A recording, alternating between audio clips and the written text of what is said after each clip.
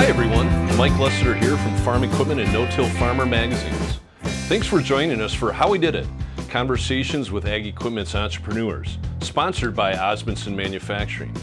Today's conversation is with Norbert Beaujeu of Seedmaster, who was instrumental in the founding of two different seeding equipment manufacturers and working on a third right now that you might call his biggest industry disruption yet. You're making history with us today, as this Saskatchewan-based farmer and innovator is the very first Canuck we've put in the interview chair for this series.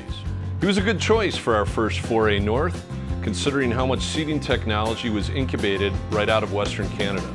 I had visited Norbert's operation in Emerald Park, Saskatchewan before, which is just outside of Regina. But during our interview, I also learned about a number of new things about the origins of SeedHawk and then Seedmaster in their early days. Not to mention the exciting new venture with a separate company he founded called DOT. DOT is an autonomous platform he's been using on his own farm and created a great buzz when he revealed it to the public last year. Stay tuned until the end for a special bonus with Norbert on his newest enterprise, DOT, and how this diesel-powered U-shaped frame may revolutionize farm machinery and implements as we know it, including the tractor whose days, he says, are numbered. We caught up with Norbert at a farm show in the Midwest, where he was surrounded by corn growers and got a deeper peek into their view of the world of ag and technology. I'd say we got the same from this interview, and so will you by listening today. So let's get started, our How We Did It Conversations podcast with Norb Beaujeu of Seedmaster and DOT. Tell me what Seedmaster does. Seedmaster is everything seeding in our part of the world. Like we've focused I have, and we have for 25 years on perfecting the art of seeding, whether it's metering, putting it in the ground, placement of fertilizer.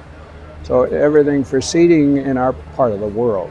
I think one of our benefits is that we've focused completely on seeding, and when you're that focused, and I should say no-till seeding or zero-till seeding, when you're focused enough like that, focus your energies for that long a period, either you're in the wrong business or you should become the best at it. Yeah. And so the crops that you support? The crops we support are wheat, oats, barley. Canola is one of the bigger ones, but we also dabble with corns. A fair bit of soybeans are coming into our area. And we've done a little bit of sunflower and other, to us, strange type plants.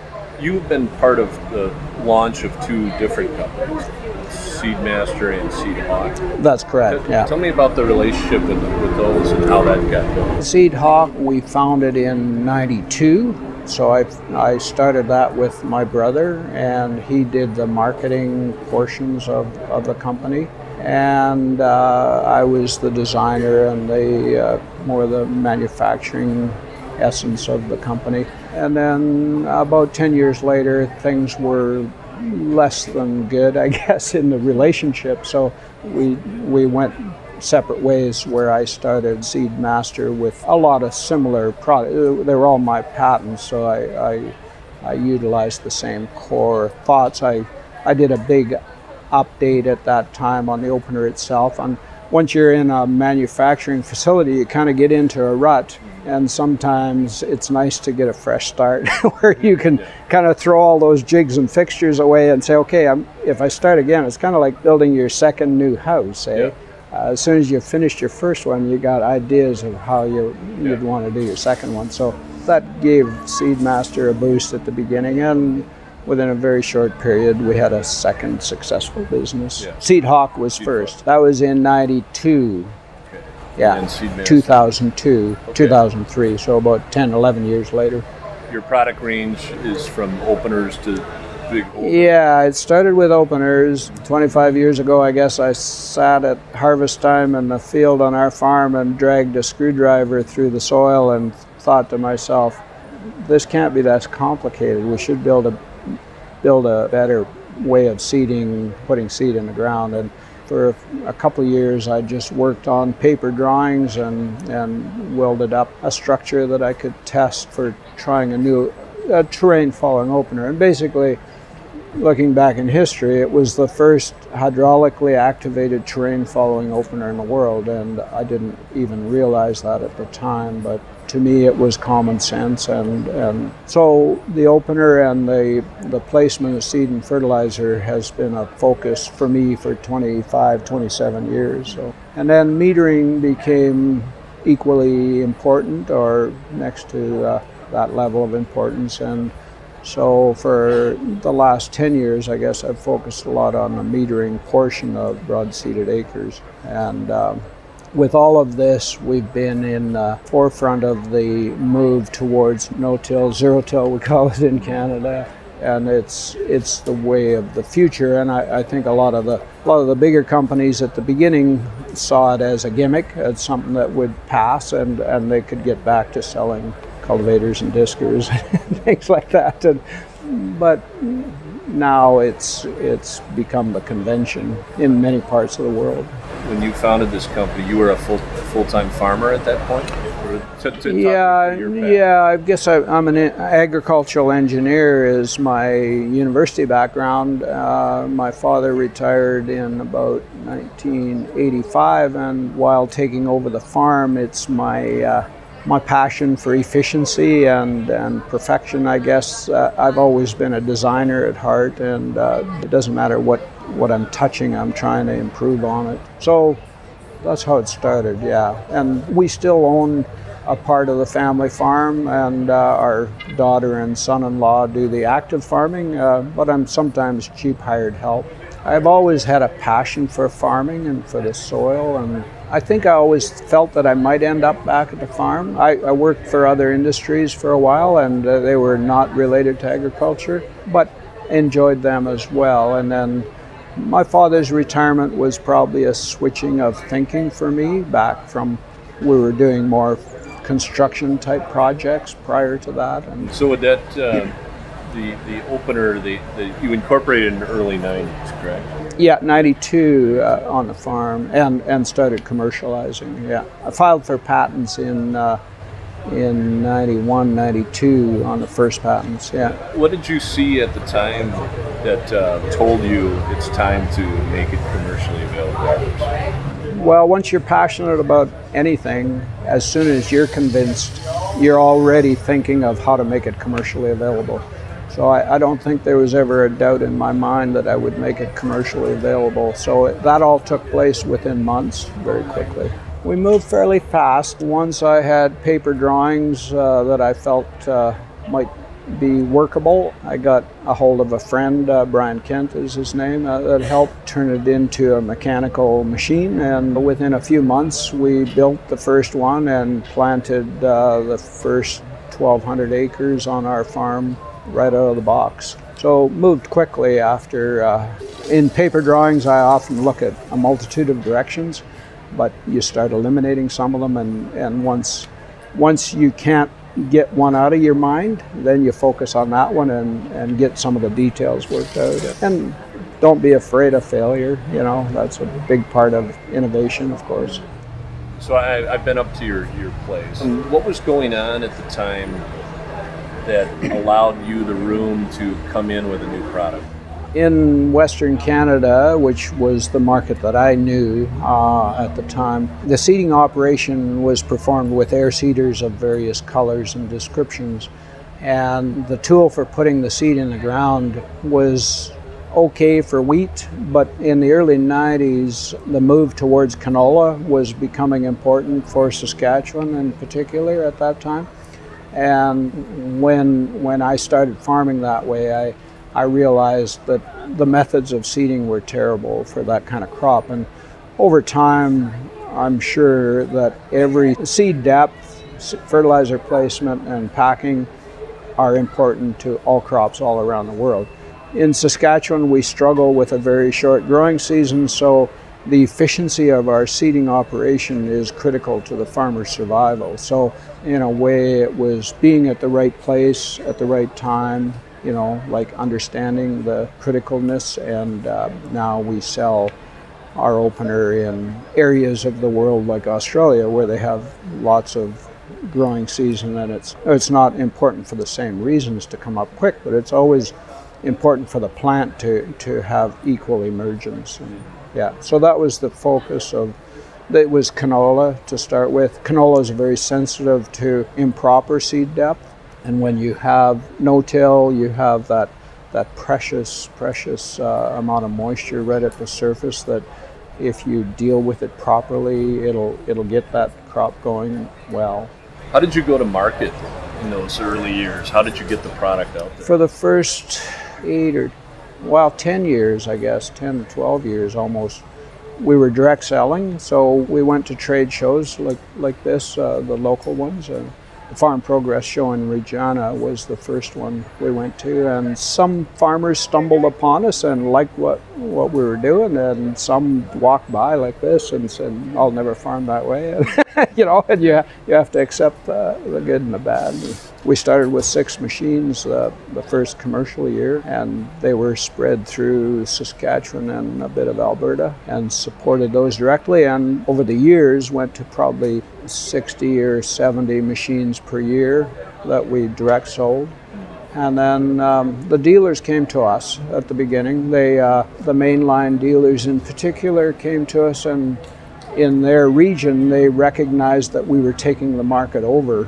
And one direct comment that one chap, the dealer owner, said to me is, if I wanted to stay in the seeding business, I either had to get out of the seeding business or take you on as a supplier. So over that 10 or 12 year period, the localized dealers recognized the value of the new innovative product.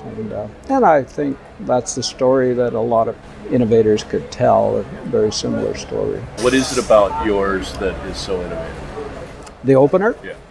Well, prior to that, it was cultivator disc type units that had a very coarse adjustment for depth. We went to a very long arm with a gauge wheel at the back that acts as the packer wheel, and that long arm gave us very precise seed depth on an individual row basis, and with the use of hydraulics, we were able to get exactly the same force against the earth with each packer wheel, and very, very precise seed depth.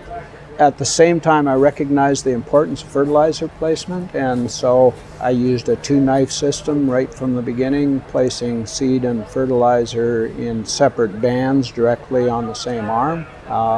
So we've always had an extremely precise location of fertilizer. And I think there's parts of the industry and other parts of the world that can probably learn from some of the things we've learned about canola.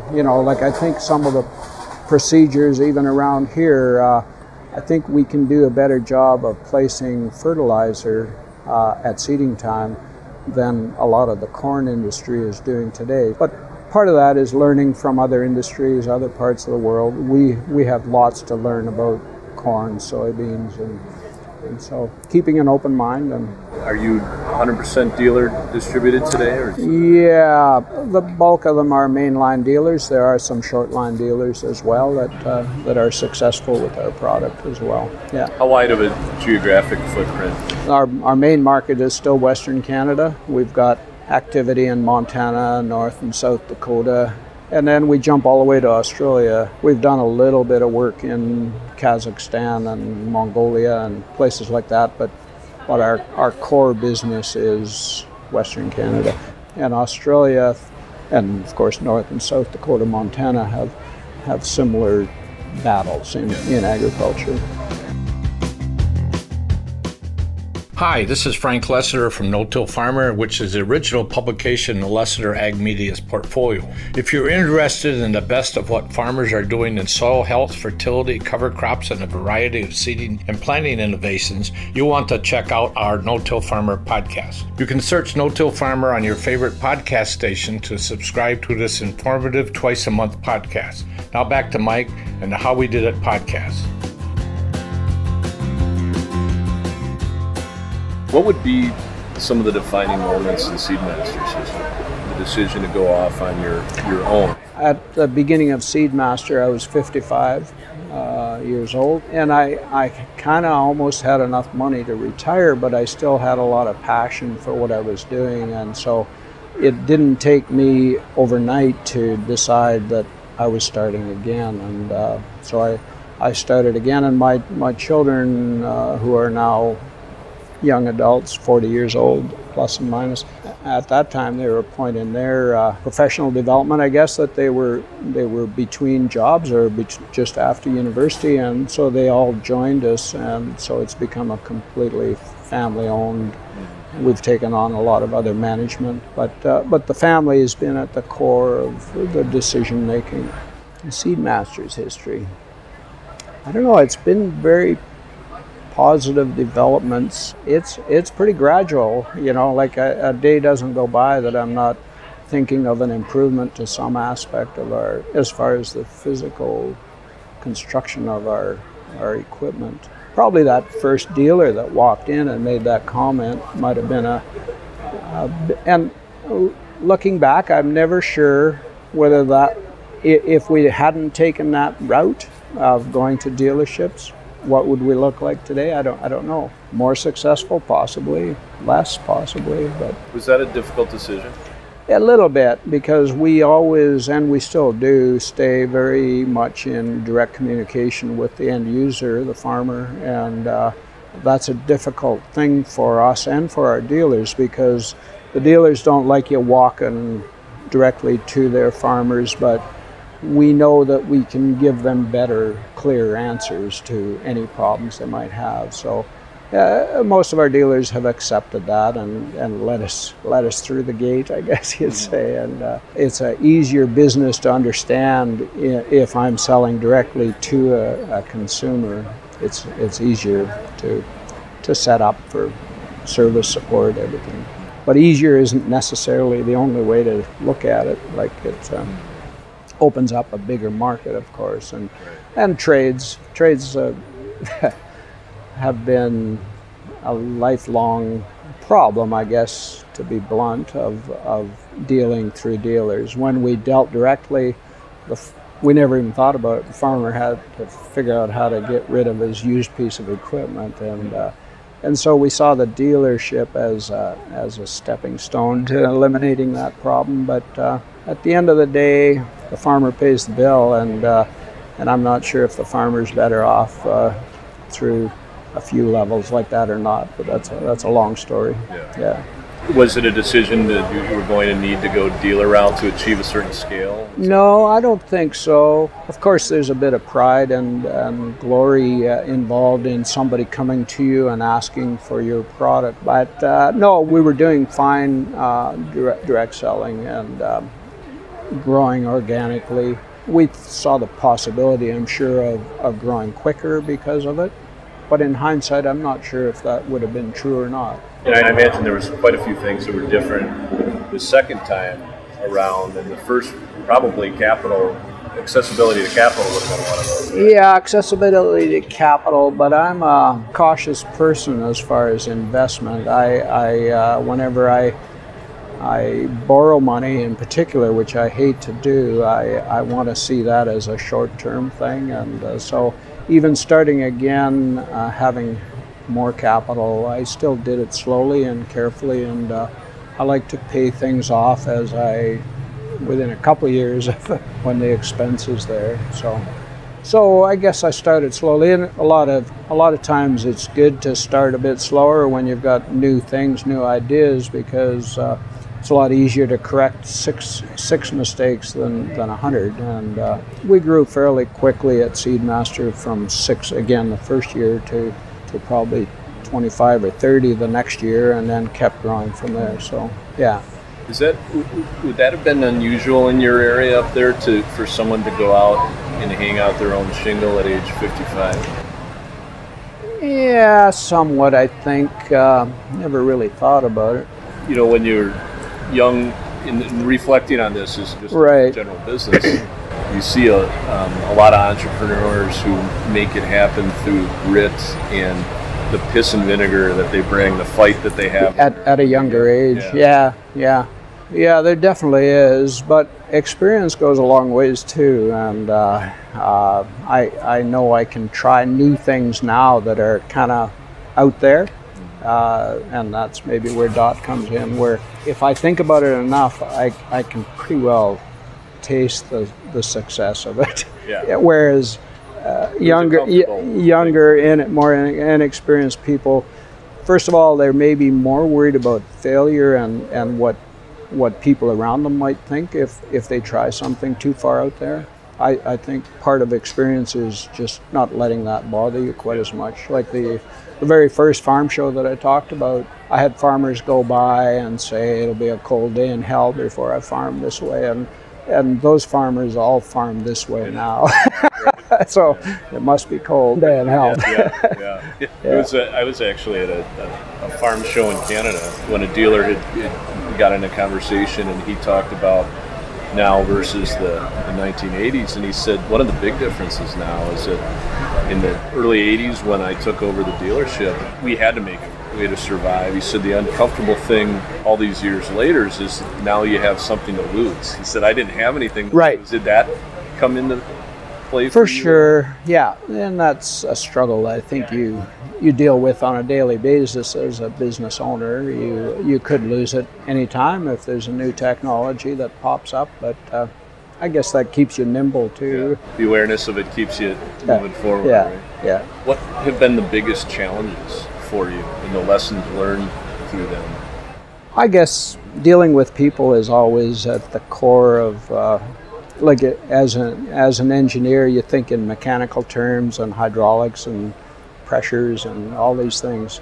But from a business perspective, it has to be the heart and soul of the people that work with you and your customers and your suppliers and your dealers. And I've enjoyed that part too, but it's not something you can put an equation on. I'm sure one of the hardest things for a lot of developers to deal with, because they're all like me in terms of they're thinking about something physical, something they want to do physically, and we've built a very solid staff. We've got a group of managers and employees that have been with us for a long time, so we're doing something right. Were there any real dark days? No, I don't think so. Not in a, you're always worried about 2 or 3 years down the road, but no. Well, like I say, I'm a fairly cautious type person, so try to never get in a position where we're in financial danger, or I guess there's always surprises in terms of components that you buy and you expect them to do a certain function, and then the supplier kind of didn't do his homework right and give you something that is not workable, and so you have to respond very quickly to things like that for the company's sake, for the sake of your customers and everything. So that's happened a few times. Fortunately, knock on wood, it hasn't happened for a few years, but even hydraulic cylinders, for example, is really an important part of our machine. And one year we just had a terrible batch, and cost us a lot of money, but we stood behind it, backed it up, and did everything we could to switch them all out. And at the end of the day, some of those hardships become part of the success story too, because the farmers and dealers realize that you went above and beyond what a larger company might have done. Right. Yeah. That word gets around, doesn't it? It does, yeah. And as a small company, you don't even think about the choices. You have to do it. You have to satisfy them. If a few people get pissed off, word gets around for sure. Yeah. We'll get back to Norbert and the story of Seedmaster in a moment, but first a quick word about our new sponsor, Osmundson Manufacturing, which supported our time, travel, and production in bringing these stories of family farm equipment manufacturers to you. Osmundson is a leader in the tillage tool business with a storied history of its own dating back to 1903. Visit them at www.osmundson.com. Now back to Norbert and more on the Seedmaster story. Pay attention to his thoughts on R&D and what the game of table tennis taught him about risk-taking. And remember, stay tuned at the end for a special session on Norbert's Dot Company. When you look back at the product innovations you've had, what are the top 3 that were most impactful and that you're most proud of? Well, the opener is definitely what made what we are today and what Seedmaster and Seedhawk is today. And the opener design, if you look at most other no-till manufacturers of seeders in the world, they all use part of the technology that come out of that unit 25 years ago. And of course, those patents are done and over with, but that's progress. Like if a company in Australia gains from something that I did 25 years ago, I'm not losing sleep over that. So the opener, metering is a fairly broad topic, and there's two lines of interest that I've developed, and one is bulk metering, which is more air seeder type and more. And so we've developed that, and metering in terms of individual row metering, which is kind of a step between planters and it's where it meters each row into an individual cup. And we've done our own development on product development in that regard. So that's the second is metering, and the third is definitely DOT. Yeah. Did you intend to be independently owned? Yeah. I don't know. Most of the people that work for our company as well, including my kids, that's all we know, and that's the reason we get up in the morning is because it's ours. And, yeah, and even our employees, they feel very close to us as a family. I've never thought of any other way of ownership. Yeah. When it becomes time to hand the keys over to your successor, what are the tenets that you're going to make sure that they hear, but the 5 things that you want to make sure that they're aware of that got the business where it is today are going to keep it going forward if you adhere to it? Yeah, well, definitely listening to the customer would be number one. Listening to your customer, being aware of your banker.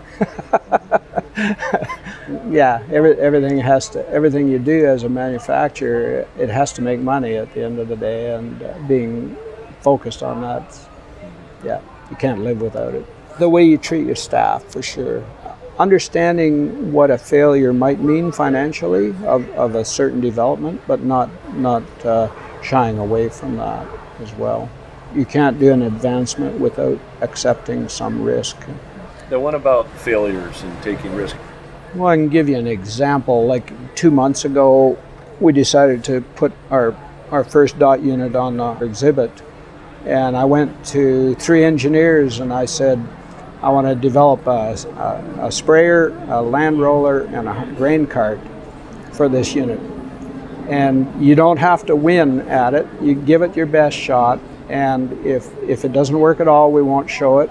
If it kind of works, we'll show it and we'll keep developing it. And we'll let the public know that it's a first try at this stuff, of course, too. And I think that we gained by it by those 3 individuals accepting the chance of failure. Like when you give something to an engineer and he's desperate at it not failing, that development might take 5 times as long as if you say it's okay to fail. Just do your best, and we'll start with what you've learned tomorrow and develop on that. And so all 3 of those devices were extremely successful to the first stage like that in a very, very short period of time. Ridiculously short period of time. And if you didn't, so not only that they got it to that stage quickly, but if you didn't manage that way, they're probably not getting learning opportunities. That's right.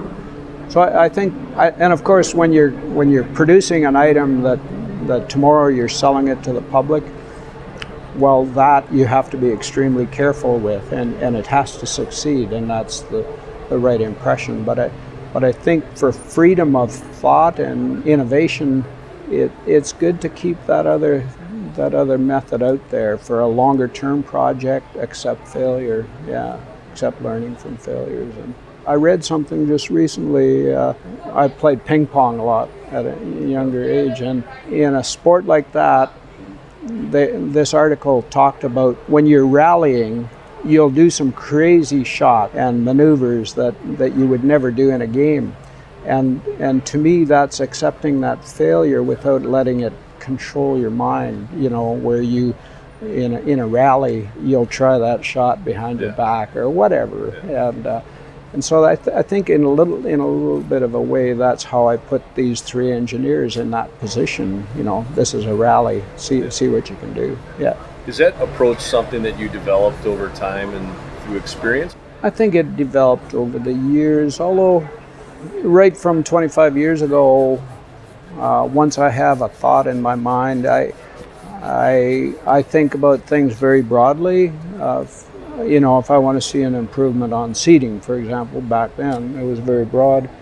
I would think about it very broadly and then think about very fine details and then flip back and forth, and then eventually there's a thought process that isn't a conscious process that comes after plugging your mind full of different possibilities and then letting it rest. I don't know if it was an Einstein or somebody that said, I'll dwell on something for 99 times and try and come up with an answer. I'll go fishing and the answer will come to me in one sitting. I don't understand psychology or the brain at all, but it works in ways that we don't understand for sure, and you have to accept that form of energy that comes from your blind side. Right. Yeah. So a lot has changed in the time that you have done the two companies, and a lot has changed on the distribution side. Yeah. In addition to regulatory and people issues. Could you do this again today in this climate, this economic landscape we're in? Start again where we were 25 years ago with a product today? Yeah. What would be different about it today? What challenges would exist today that didn't exist then? Well, I don't know. The whole social media, different ways of communication and exposing your ideas are so much easier now. Like 25 years ago, we'd do a paper drawing and send a fax to somebody, and a fax was really quite revolutionary back then. So things are a lot faster now, of course. Distribution, I don't think in Canada, distribution hasn't changed much. If you're dealing with one of the bigger companies, there's still always that tendency for their store to be pure in their color, but it's the farmer that really decides. If the farmer comes into a store and wants something they can't produce, and it still speaks as loudly today as it did 25 years ago. Yeah. You feel good and optimistic, bullish on the future of the short line equipment supplier. Yeah, I do. I think there's ways that they'll come together, and that might make them very powerful. The shortliners all have a good answer for a local market. That's where they start, and they end up with something that's better for that local market, and eventually they recognize that they can make it better for a bigger and bigger market, and then eventually the big guys buy them out. It's kind of a common story, but if they stay on their own, and all even the big guys, they were all shortliners at one time as well. So that evolution, just a natural evolution. Someone who can bring an innovative product to the market, there's still a place for them. Absolutely, yeah. And in terms of same opportunities are there, and they always will be in terms of developing a product with direct sales. And I think most items start that way. Really, the dealers won't take on a product until it's proven itself. That's the only option in the ag business, anyway. Anything I hadn't asked you that you thought would be important to share while we're running? No, I think we've covered a fair bit. We could talk forever, but yeah, you have to make sure you still feel like you're an average kind of guy, and you're just doing what you're good at, and really that's all I feel about what I've done. I'm not super intelligent. I can focus on a specific problem and come up with a solution. And now, in a special bonus session, is a separate recording we did with Norbert Beaujeu about his public release of the DOT autonomous farming platform. It created quite a buzz. What we had up there is the DOT Prime Mover, the platform, and we had 4 implements that Seedmaster built to go with it. There was a seeding unit that was built specifically for it, and a land roller and a sprayer, a 60-foot sprayer, and a grain cart for harvest operation. What was the reaction up there to it when you showed it? It was good overall. It made a lot of farmers scratch their heads, scared some, excited some. 90% of the farmers recognized it as the way of the future. A lot of farms, of course, aren't ready for it, and some of them will be scared of it for a while, but you shouldn't be scared about it because a lot of this technology, you already use it. We've just combined a bunch of things and looked at it a different way. So would you say that the technology exists to do this today? All the components that we use exist today. So we've been farming with auto steer for 20 years or more. The farmers used to not touching the steering wheel. We've used hydraulics to drive sprayers and swathers, things like that for many, many years. All of those components exist today. I think one of the bigger components that will be important in the long term is the obstacle avoidance and recognition software. And fortunately, the auto industry is leading that for us and creating more reliable and cheaper items that we can incorporate. And those things will remain flexible with them and be able to update and incorporate what's necessary over time.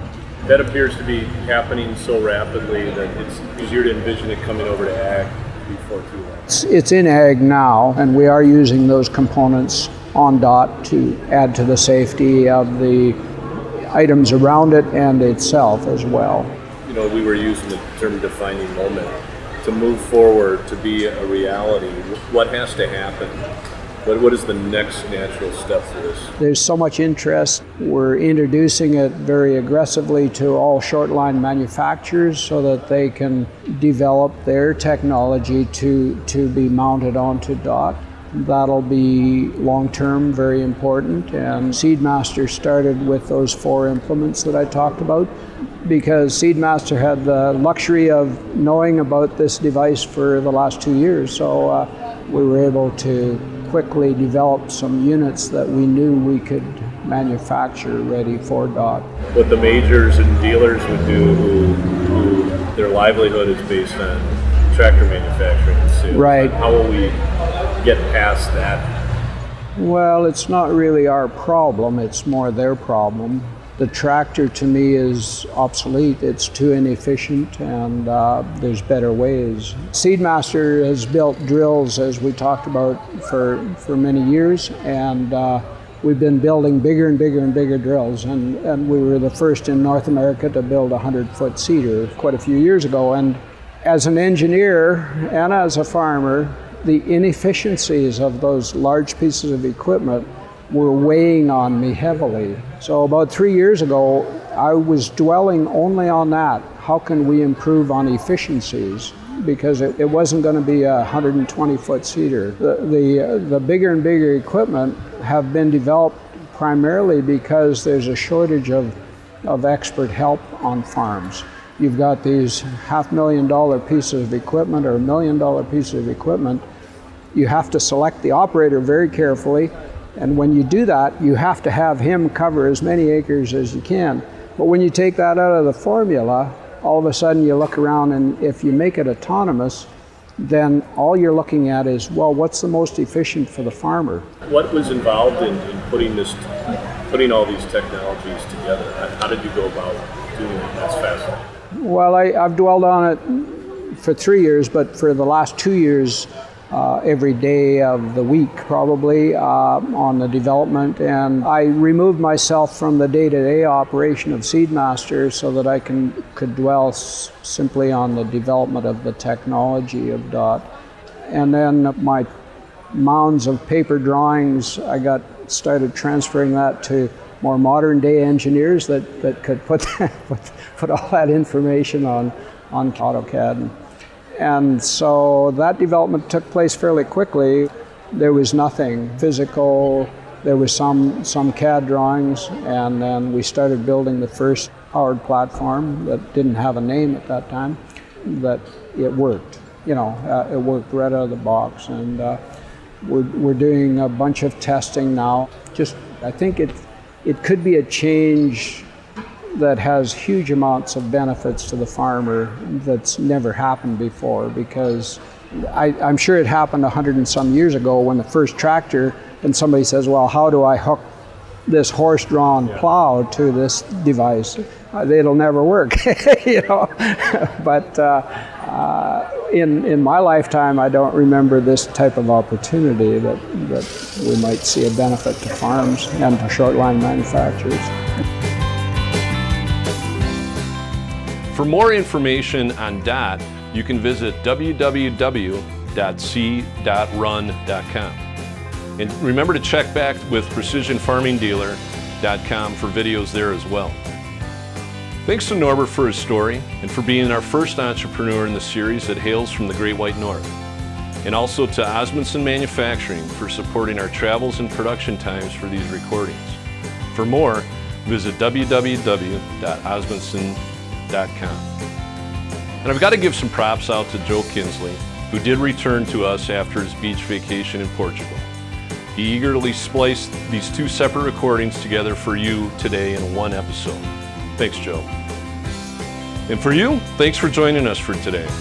Till next time, I'm Mike Lessiter of Farm Equipment and No-Till Farmer, signing out on How We Did It, Conversations with Ag Equipment's Entrepreneurs.